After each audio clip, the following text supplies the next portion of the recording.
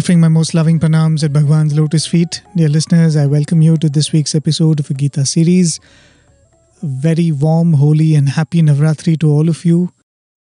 Wherever you are, in whichever part of the world, we hope you are enjoying this beautiful period of the year, which is very conducive for one's spiritual sadhana.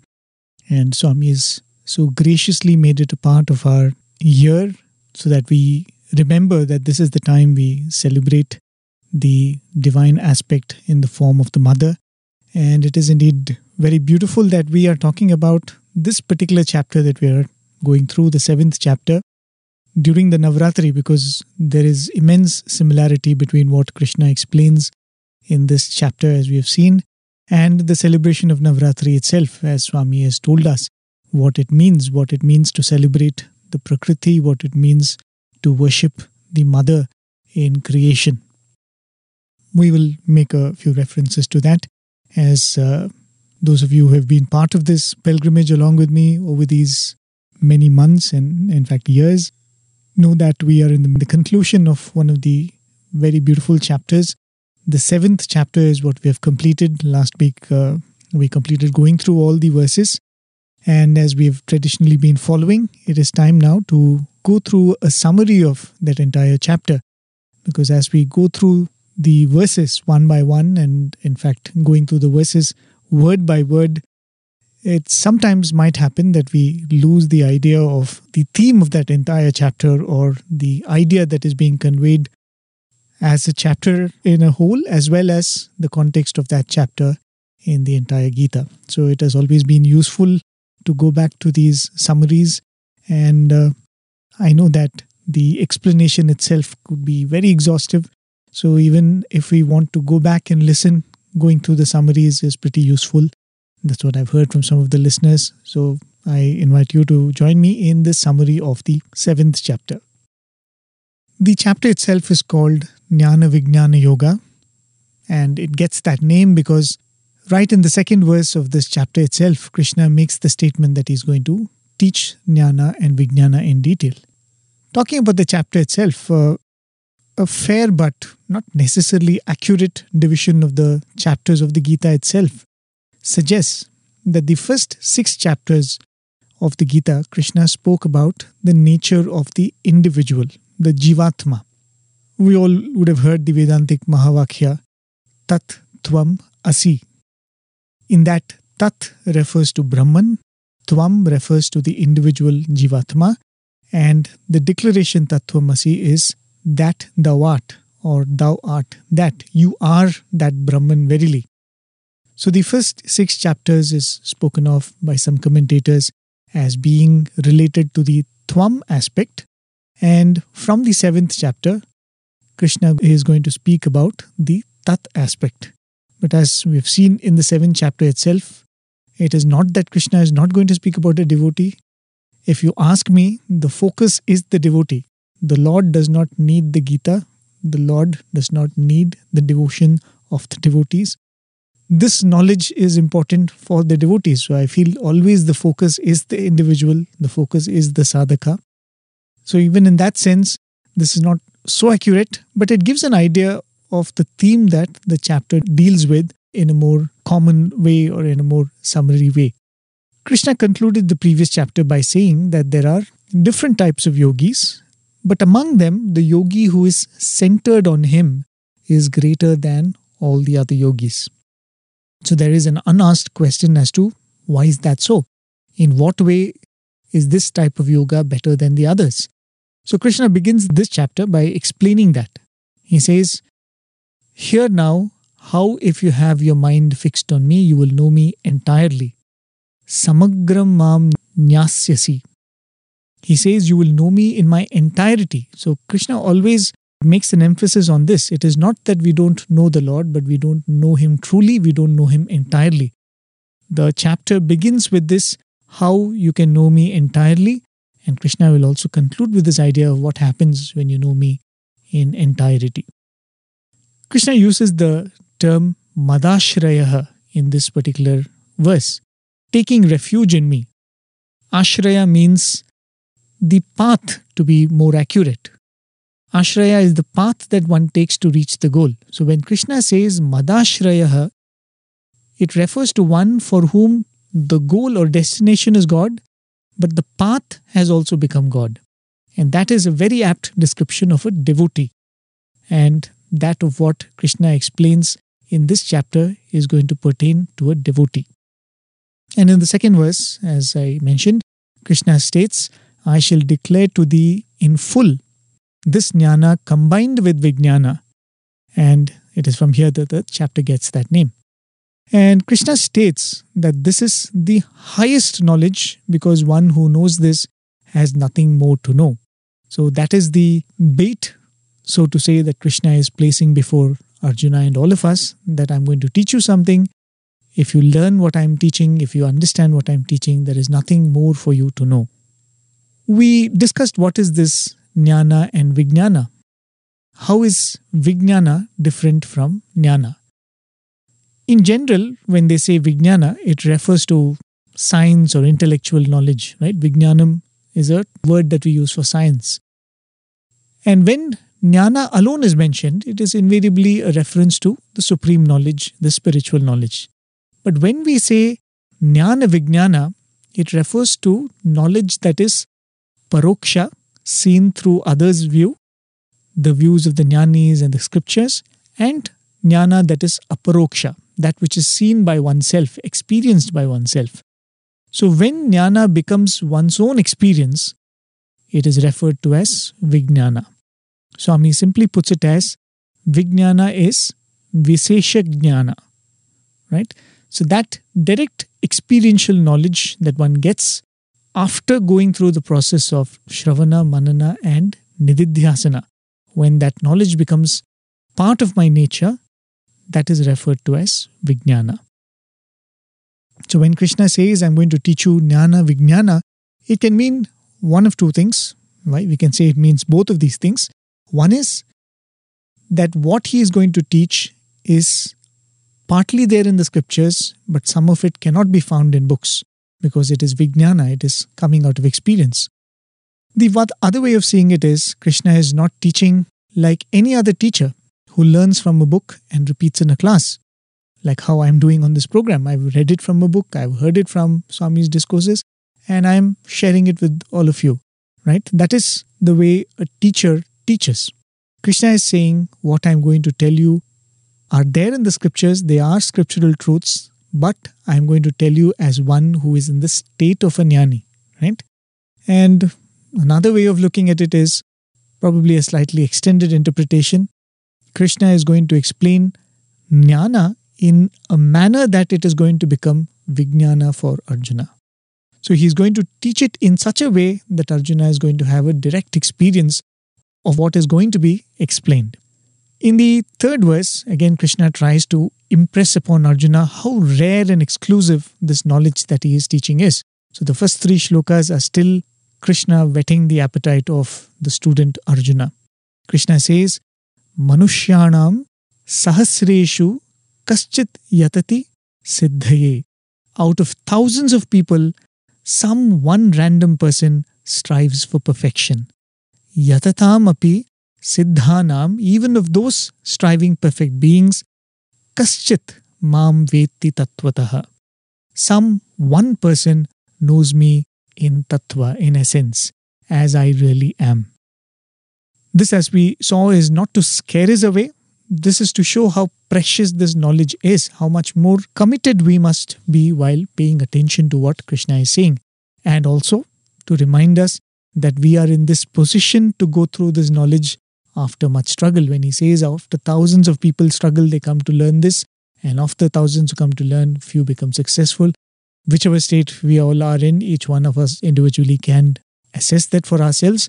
But we are in this position where we are giving this time to the scripture because we have come through so much to reach this point. So when we acknowledge that we are at this point after an arduous journey, we will value this moment and we will be more attentive, and there will be more shraddha when we are listening to this.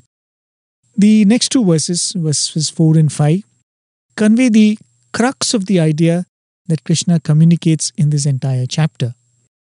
He speaks about two types of Prakriti, Para and Apara Prakriti. We went through the relationship between these two Prakritis and why is this being shared with Arjuna at this point.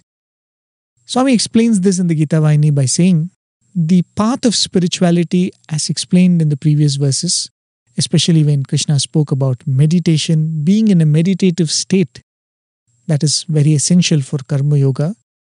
It is a very challenging thing. Swami says it is an internal path, it's a Nivritti Marga, and there are many internal challenges that come in this internal journey. So to be successful in this journey, Swami says that one must have Shraddha and Bhakti, faith and devotion. How does one develop Shraddha and Bhakti? When one gets to know about God and His nature, God's Swabhava, automatically Shraddha and Bhakti develops in the aspirant. Swabhava is the hidden nature which cannot be readily seen. It is the innermost quality. But God also has what we refer to as Swarupa, a form that can be seen. To know God in entirety, as Krishna said in the first few verses, is one must be able to recognize this Swabhava of God. But for that, one must first recognize the Swarupa as being a manifestation of the Lord. The hidden unmanifest aspect of God, which is called Swabhava, is referred to as Para Prakriti, and that manifest aspect of God is called Apara Prakriti. The word Para means beyond, Apara means not beyond, that which is seen, which is easily available. So Krishna explains this to Arjuna, through Arjuna to all of us, so that we can develop Shraddha and Bhakti. So the essence of this entire chapter, going through this chapter, should spring in our hearts as Shraddha and Bhakti. That is why this chapter is very useful. We are taught how to develop love and also how to progress closer to God. Once this Shraddha and Bhakti is established, we will walk on the spiritual path with focus as promised by Swami himself. Krishna explains about Apara Prakriti in the following manner. He says, Bhumi Rapo Nalo Vayuhu Kham Mano Buddhirevacha Ahankara. Earth, water, fire, air, ether, mind, intellect and ahankara or ego sense. Iti iyam me prakritihi bhinna ashtadha. This is my nature divided eightfold. Having said this, in the next shloka Krishna states, but this is only the apara aspect. After describing the apara prakriti as being eightfold, it contains the five elements and the inner instrumentalities of mind, intellect and personality. He reminds us that this is only that which is seen, the apara aspect of the Lord. And then he states, the para prakriti is also present in the universe that we see as the prana or the life that this entire creation is suffused with. And that prana is the jivatma in each one of us. Generally, Prakriti is spoken of as nature or creation that either comes about because of God's Maya or it is spoken of as something created by God, right? That's how we often hear in spiritual discourses and religious texts. Krishna clearly says that the material world as well as the soul or Atma, both have come from him and him alone. Both are his Prakriti. But what is referred to as lower manifestation or Apara Prakriti is given to constant change and modification. But the Para Prakriti, the Swabhava of the Lord, is changeless and is what holds this eightfold creation together like a string holding the beads together in a necklace. In the sixth shloka, Krishna makes it very clear that both these Prakritis came from the Lord and also merge back into the Lord. And everything that we see and interact with comes from these two Prakritis and nothing else. There are two questions that arise when this is stated. if God's swabhava is unchanging, how did it then become something else? The act of becoming calls for changing, isn't it? So if God's swabhava is unchanging, how did it become this apara prakriti? That goes contrary to the suggestion that it is unchanging. And if everything is God, the second question is, why are we told that the world binds and we must only go after God? Though both have the same source, choosing one binds and choosing another frees. Choosing the world binds, choosing the Lord frees. The idea is this: if the Vyakti or the individual goes after the world, the apara prakriti, then the Vyaktitva or the individuality will be further strengthened. The idea that I am this personality. But if the Vyakti turns to God, then this Vyaktitva, this individual sense, will be sublimated and one will be able to see this truth that Krishna is explaining. So what we are trying to do when we ask this question is, why can't I go after the world, is we are using the same information that Krishna is giving, that everything is suffused with God, to further go after the world, and that is only going to lead to more delusion. But Krishna is stating, having accepted this fact that everything is suffused with the Lord, you turn to the Lord and thereby sublimate this Vyaktitva or this individuality. So in that sense, it is not choosing one over the other, but choosing to dissolve this individuality, right? That is the choice that needs to be made. When I think of myself as an Indian, I am looking beyond my individuality. When I think of myself as a citizen of the world, I am seeing beyond my nationality. In the same manner, when I think of myself as being one with God, I am negating all identities that come with this body. I am refusing to go after the apara prakriti, and I am seeing the para, the supreme, right? And this is the essence of this chapter and also the festival that we are all observing right now, isn't it? It is not that nature should not be enjoyed, but enjoy nature, enjoy prakriti, recognizing its divine origin. With the desire to have the vision of the divine, you can enjoy the bounty of nature, right? Recognizing and acknowledging divinity as the unseen foundation of this entire nature is the idea that this chapter is speaking of, and that is the idea that the celebration of Navratri also stands for. And about the unchanging Swabhava becoming this creation, how is that possible? That is where the concept of Maya comes in. The separation itself is an illusion. The one is always one, it is unchanging, it never changed, and the many is mithya. The word used in Vedanta is not asatya but mithya. It appears to be very, very true, but it is untrue, like a mirage. That's why in the 7th verse of this chapter, Krishna reiterates that there is nothing higher than him or that para prakriti. The swabhava of the Lord has come to be known as para because of we considering something as being apara, right? So Krishna, the Supreme Lord, has not become para prakriti.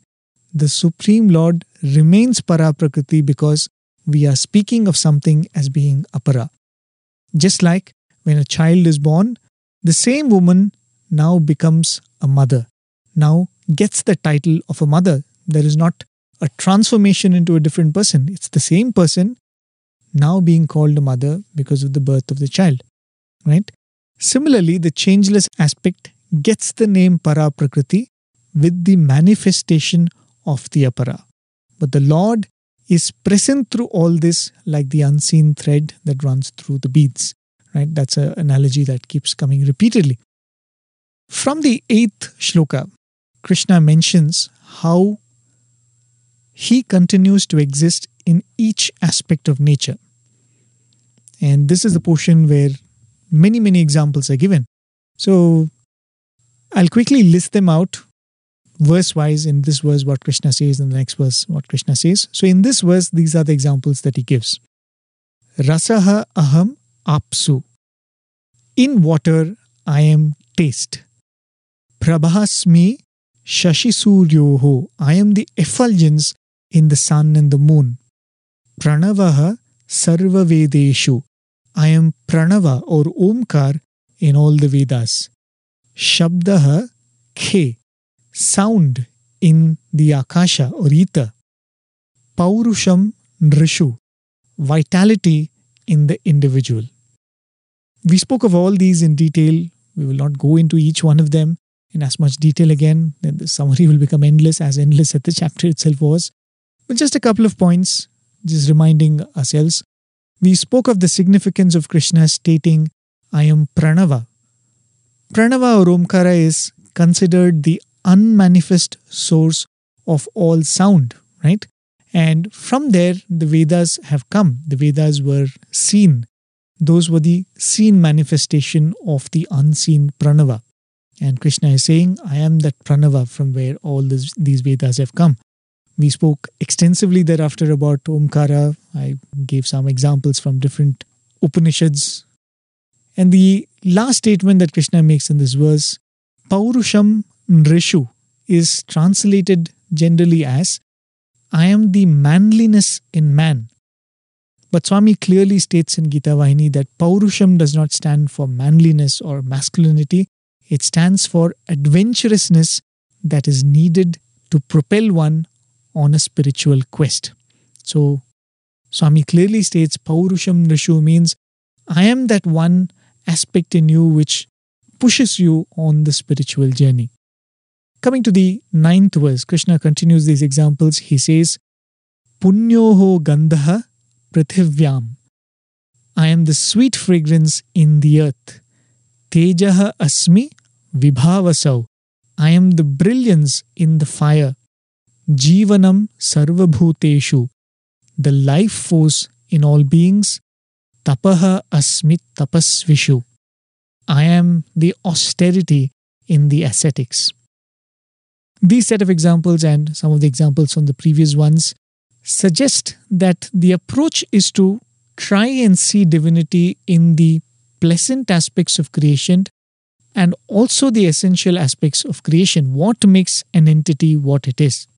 So these examples on one hand is a reference to the features that define these entities, and on the other hand it is the most pleasant or most useful aspect in each one of these entities.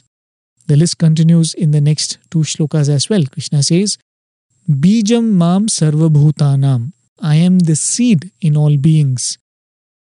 Buddhir buddhimatam asmi. I am the intelligence in the intelligence, in the intelligent.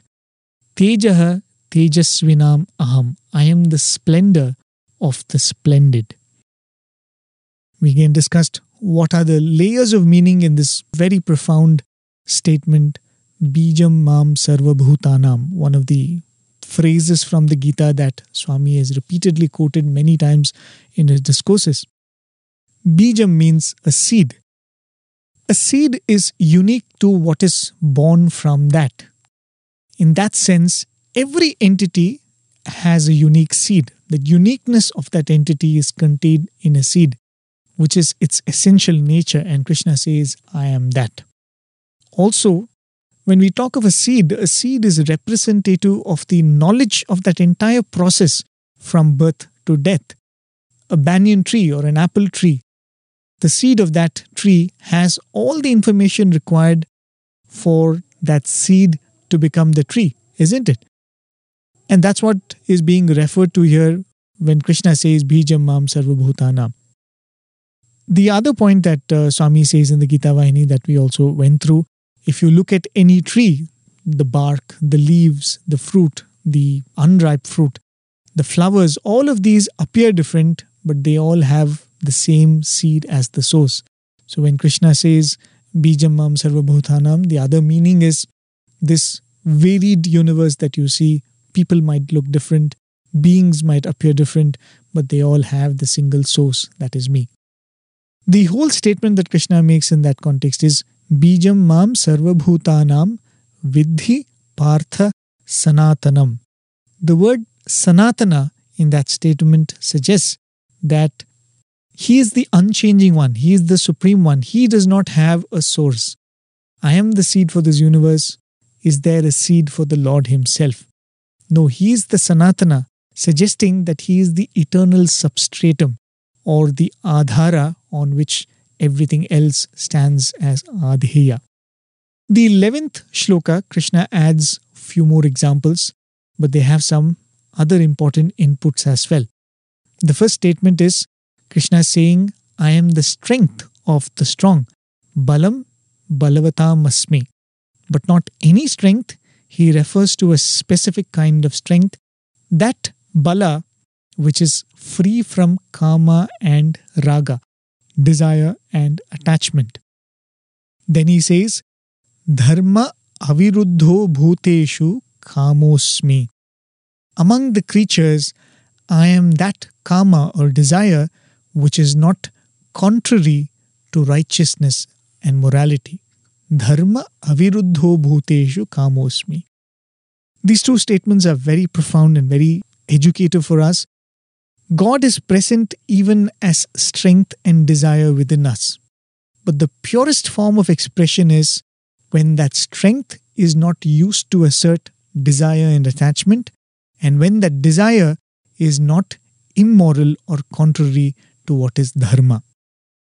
This portion of the Gita might give the idea that only that which is good and pleasant in the world is divine, right? When he says, I am the punya gandha, I am the pleasant smell in the earth. The question comes, what about the foul smell? What about the smell of that which rots, right? When you walk into a garden, when the dry leaves are rotting, it gives a very foul smell. So isn't the foul smell not God? Isn't the destructive power of fire not God? Isn't the blazing nature of the sun not God, right? So this portion of the Gita might give that idea that Krishna is saying only the pleasant aspects of nature is me.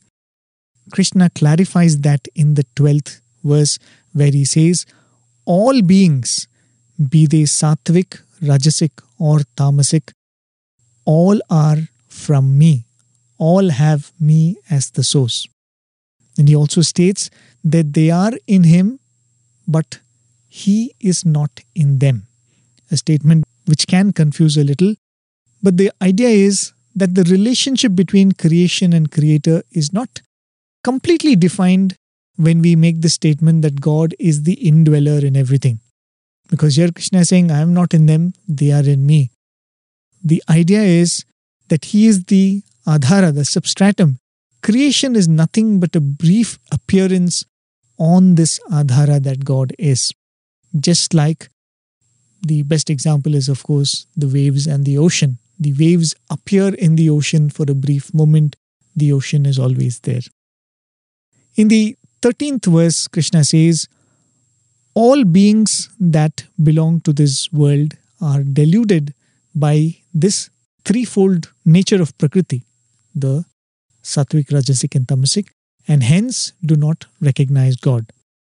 This threefold nature of all objects is what is referred to as Maya, the deluding force of the Lord. And in the next shloka, Krishna says that this is my Maya and it is difficult to cross. Why does this world delude?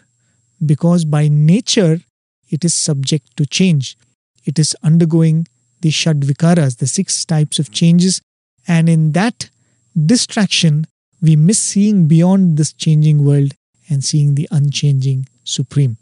He says, Na abhijanati mam. They do not recognize me, ebhyaha param avyayam. As I am beyond all this and I am changeless, I am immutable. Krishna states the solution to overcome this Maya in this shloka itself. He says, Mameva ye prapadyante maya metam tarantite. Those who take refuge in me alone cross over this Maya. From this shloka, the dual nature of Maya can be seen. On one hand, Krishna says it is my Maya, it is my instrument. On the other hand, he states that it also deludes. While going through this chapter, we had discussed this very dual nature of Maya itself. Maya is the mother that fosters. At the same time, it is also the enchantress that deludes. I had read this very beautiful line from Swami's words, and probably I'll repeat that again, where Swami said, Maya is the mirror in which Brahman is reflected as the personalized God, the Ishtadevata, man and nature. We are able to know Brahman through nature, which is saturated with it or identifiable with it. End of quote. So the most important point is Maya also becomes a means to adore God. As Swami is clearly stating there, Brahman reflects on this mirror of Maya as that Ishtadevata with whom the devotee strikes a relationship, and that relationship becomes the basis of one's spiritual journey. So in this part of the Gita, Krishna has been referring to this aspect of nature. Maya and Prakriti is one and the same, because Krishna had described Prakriti as having three gunas, and he also describes Maya also having the same nature of the three gunas.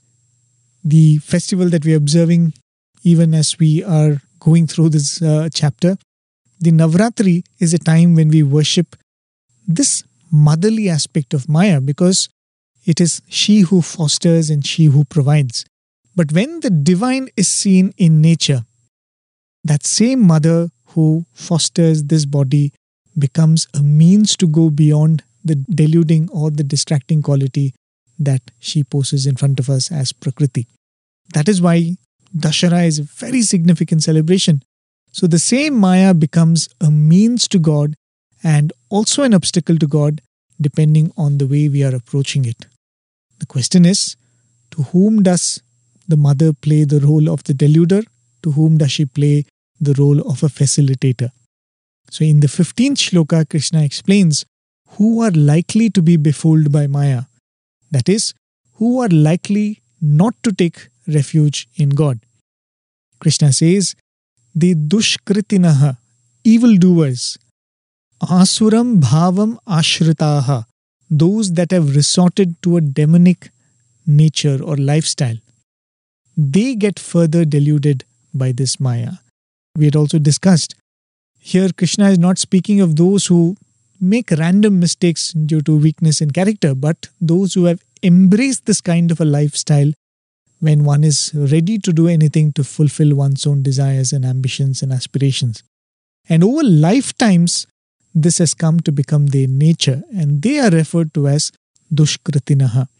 Krishna refers to such people also as mayaya apahrita jnanaha, those whose wisdom or good sense has been stolen by Maya. So when one resorts to this kind of selfishness over a period of time, they become mayaya apahrita jnanaha, those whose knowledge has been further stolen away by Maya. In the next shloka, Krishna speaks of those that are good by nature, the opposite of dushkritinaha. Not that these people are not deluded, but at least they try to lead a moral life. Even though they are also deluded and going after delusion, they are at least striving to lead a moral life.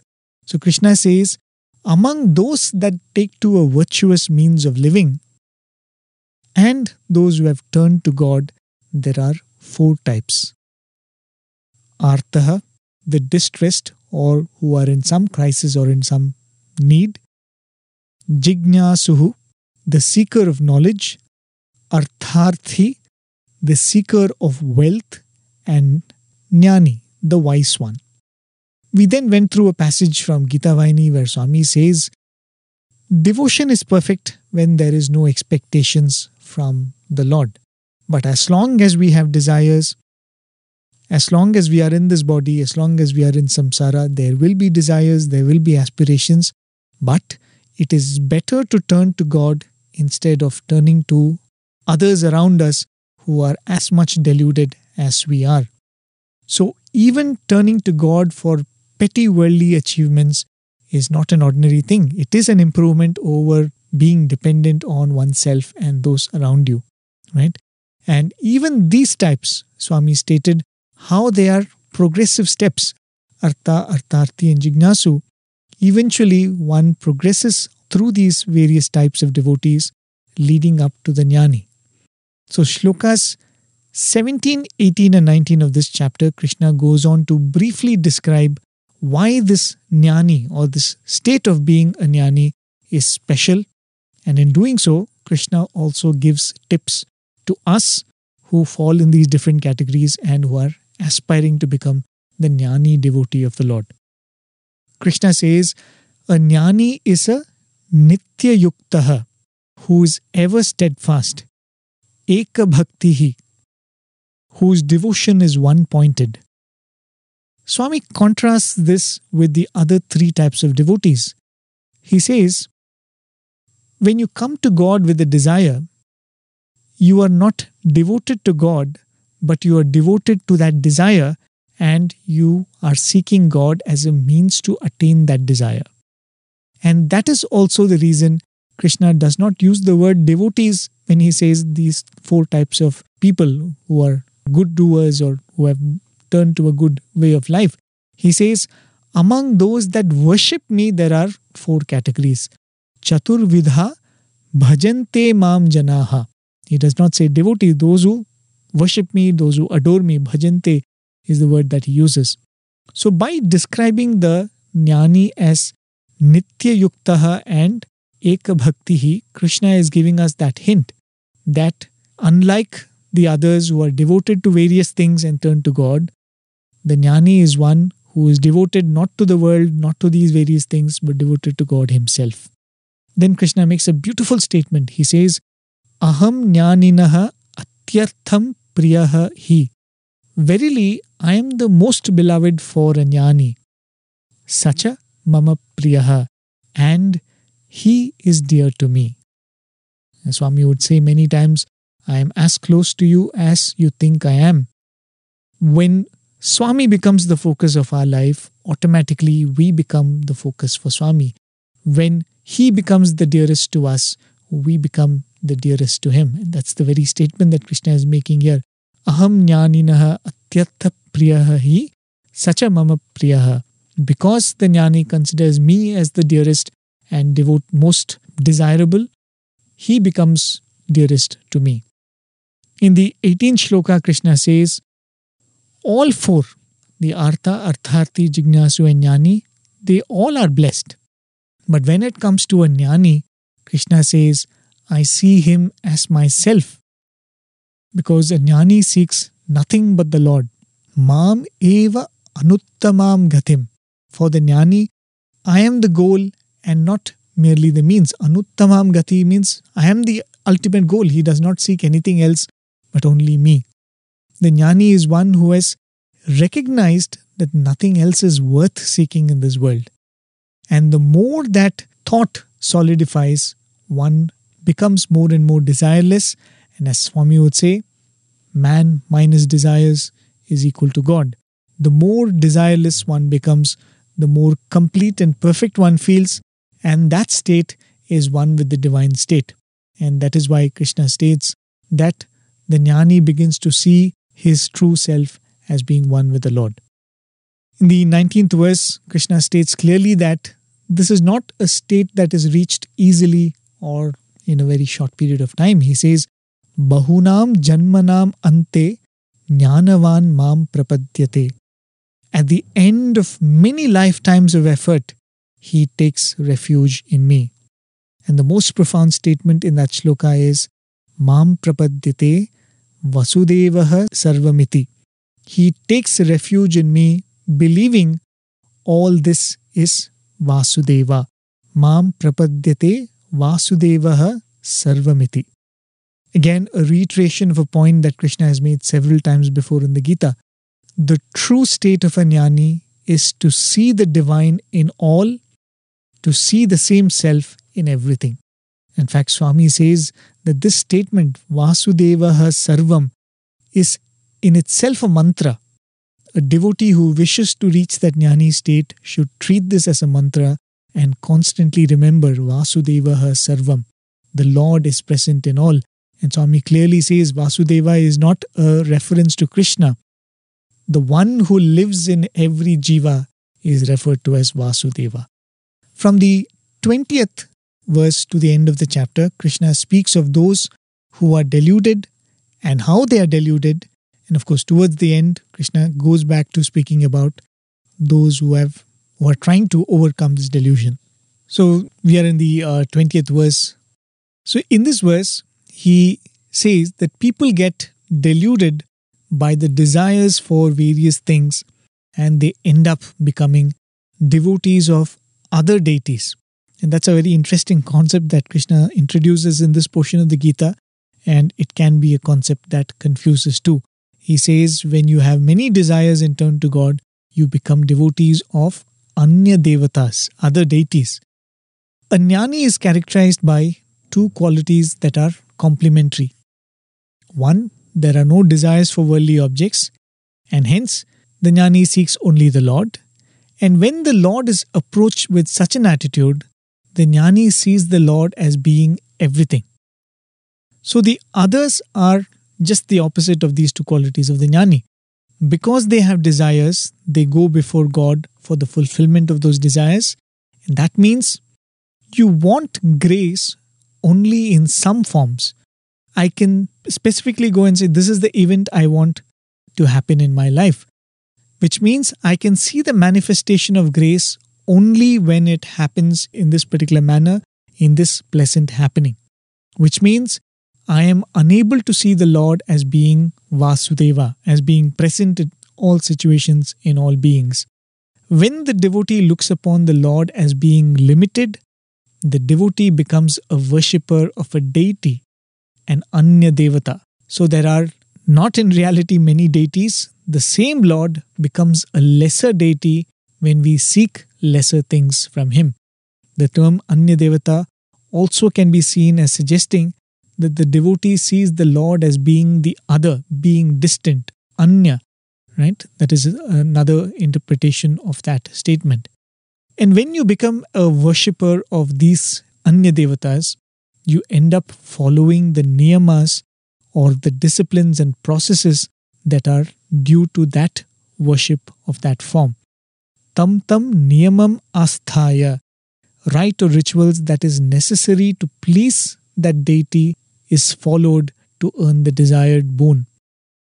Prakritya niyataha swaya, led by one's own nature. Meaning, this desire is based on one's own nature. What is it that we go and seek from the Lord?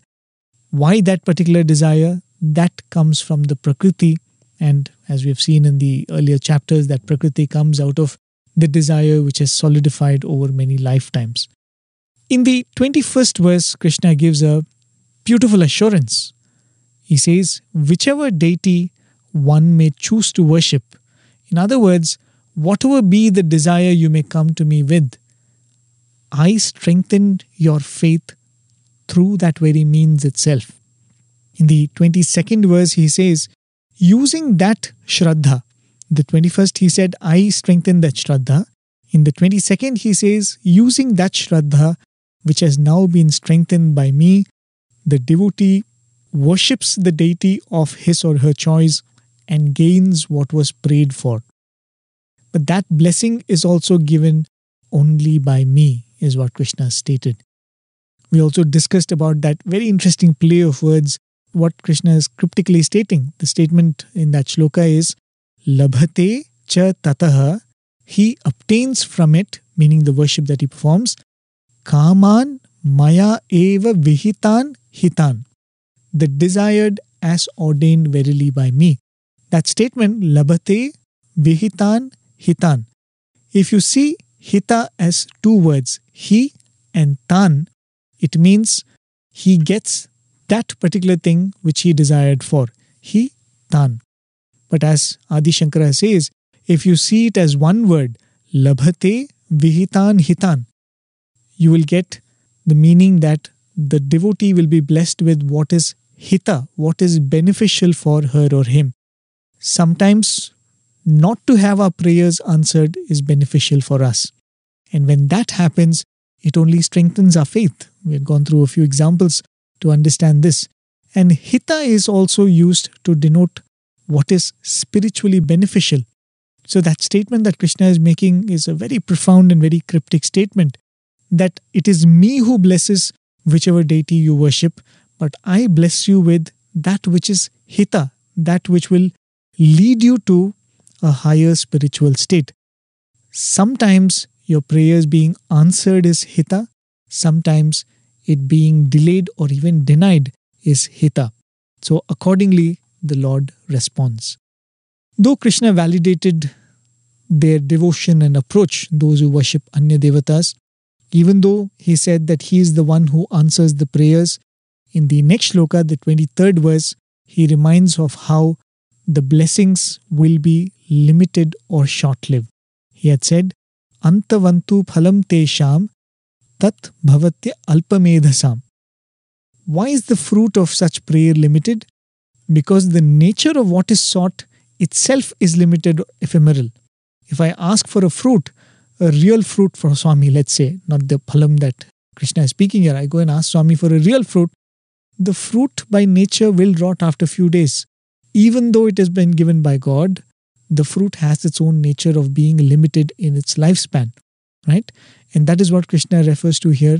Because what you seek is limited, what you seek is anitya, the blessing becomes anitya in that nature. And interestingly, Krishna refers to them as alpamedhasam, those with small intelligence or limited intelligence.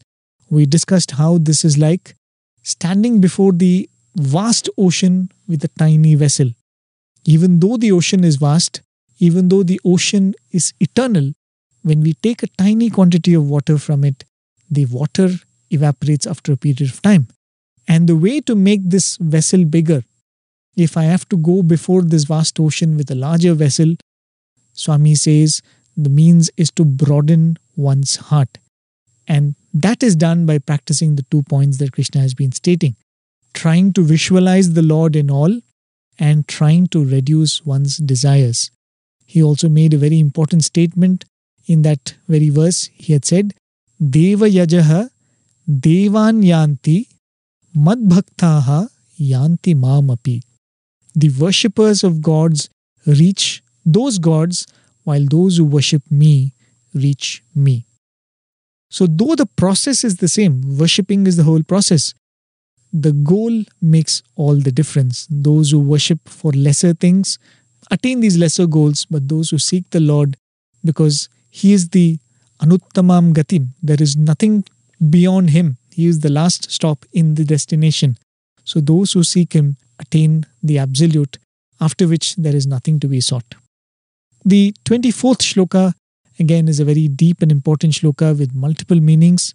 Krishna says, the men of poor intellect, the abuddhayaha, are not conscious of the higher, changeless and supreme nature of mind, and hence think of me as the unmanifest that has now become manifest.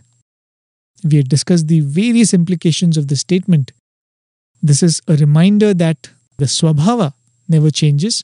It is always supreme, and this could also be a specific statements about avatars, because when Krishna is standing there and saying that you reach me, you will please me, you will attain me, it is not to understand that Krishna is speaking about the avatar Krishna, right? The Supreme has manifested as an avatar, but it does not mean that the unmanifest has now become manifest. The unmanifest continues to be the manifest.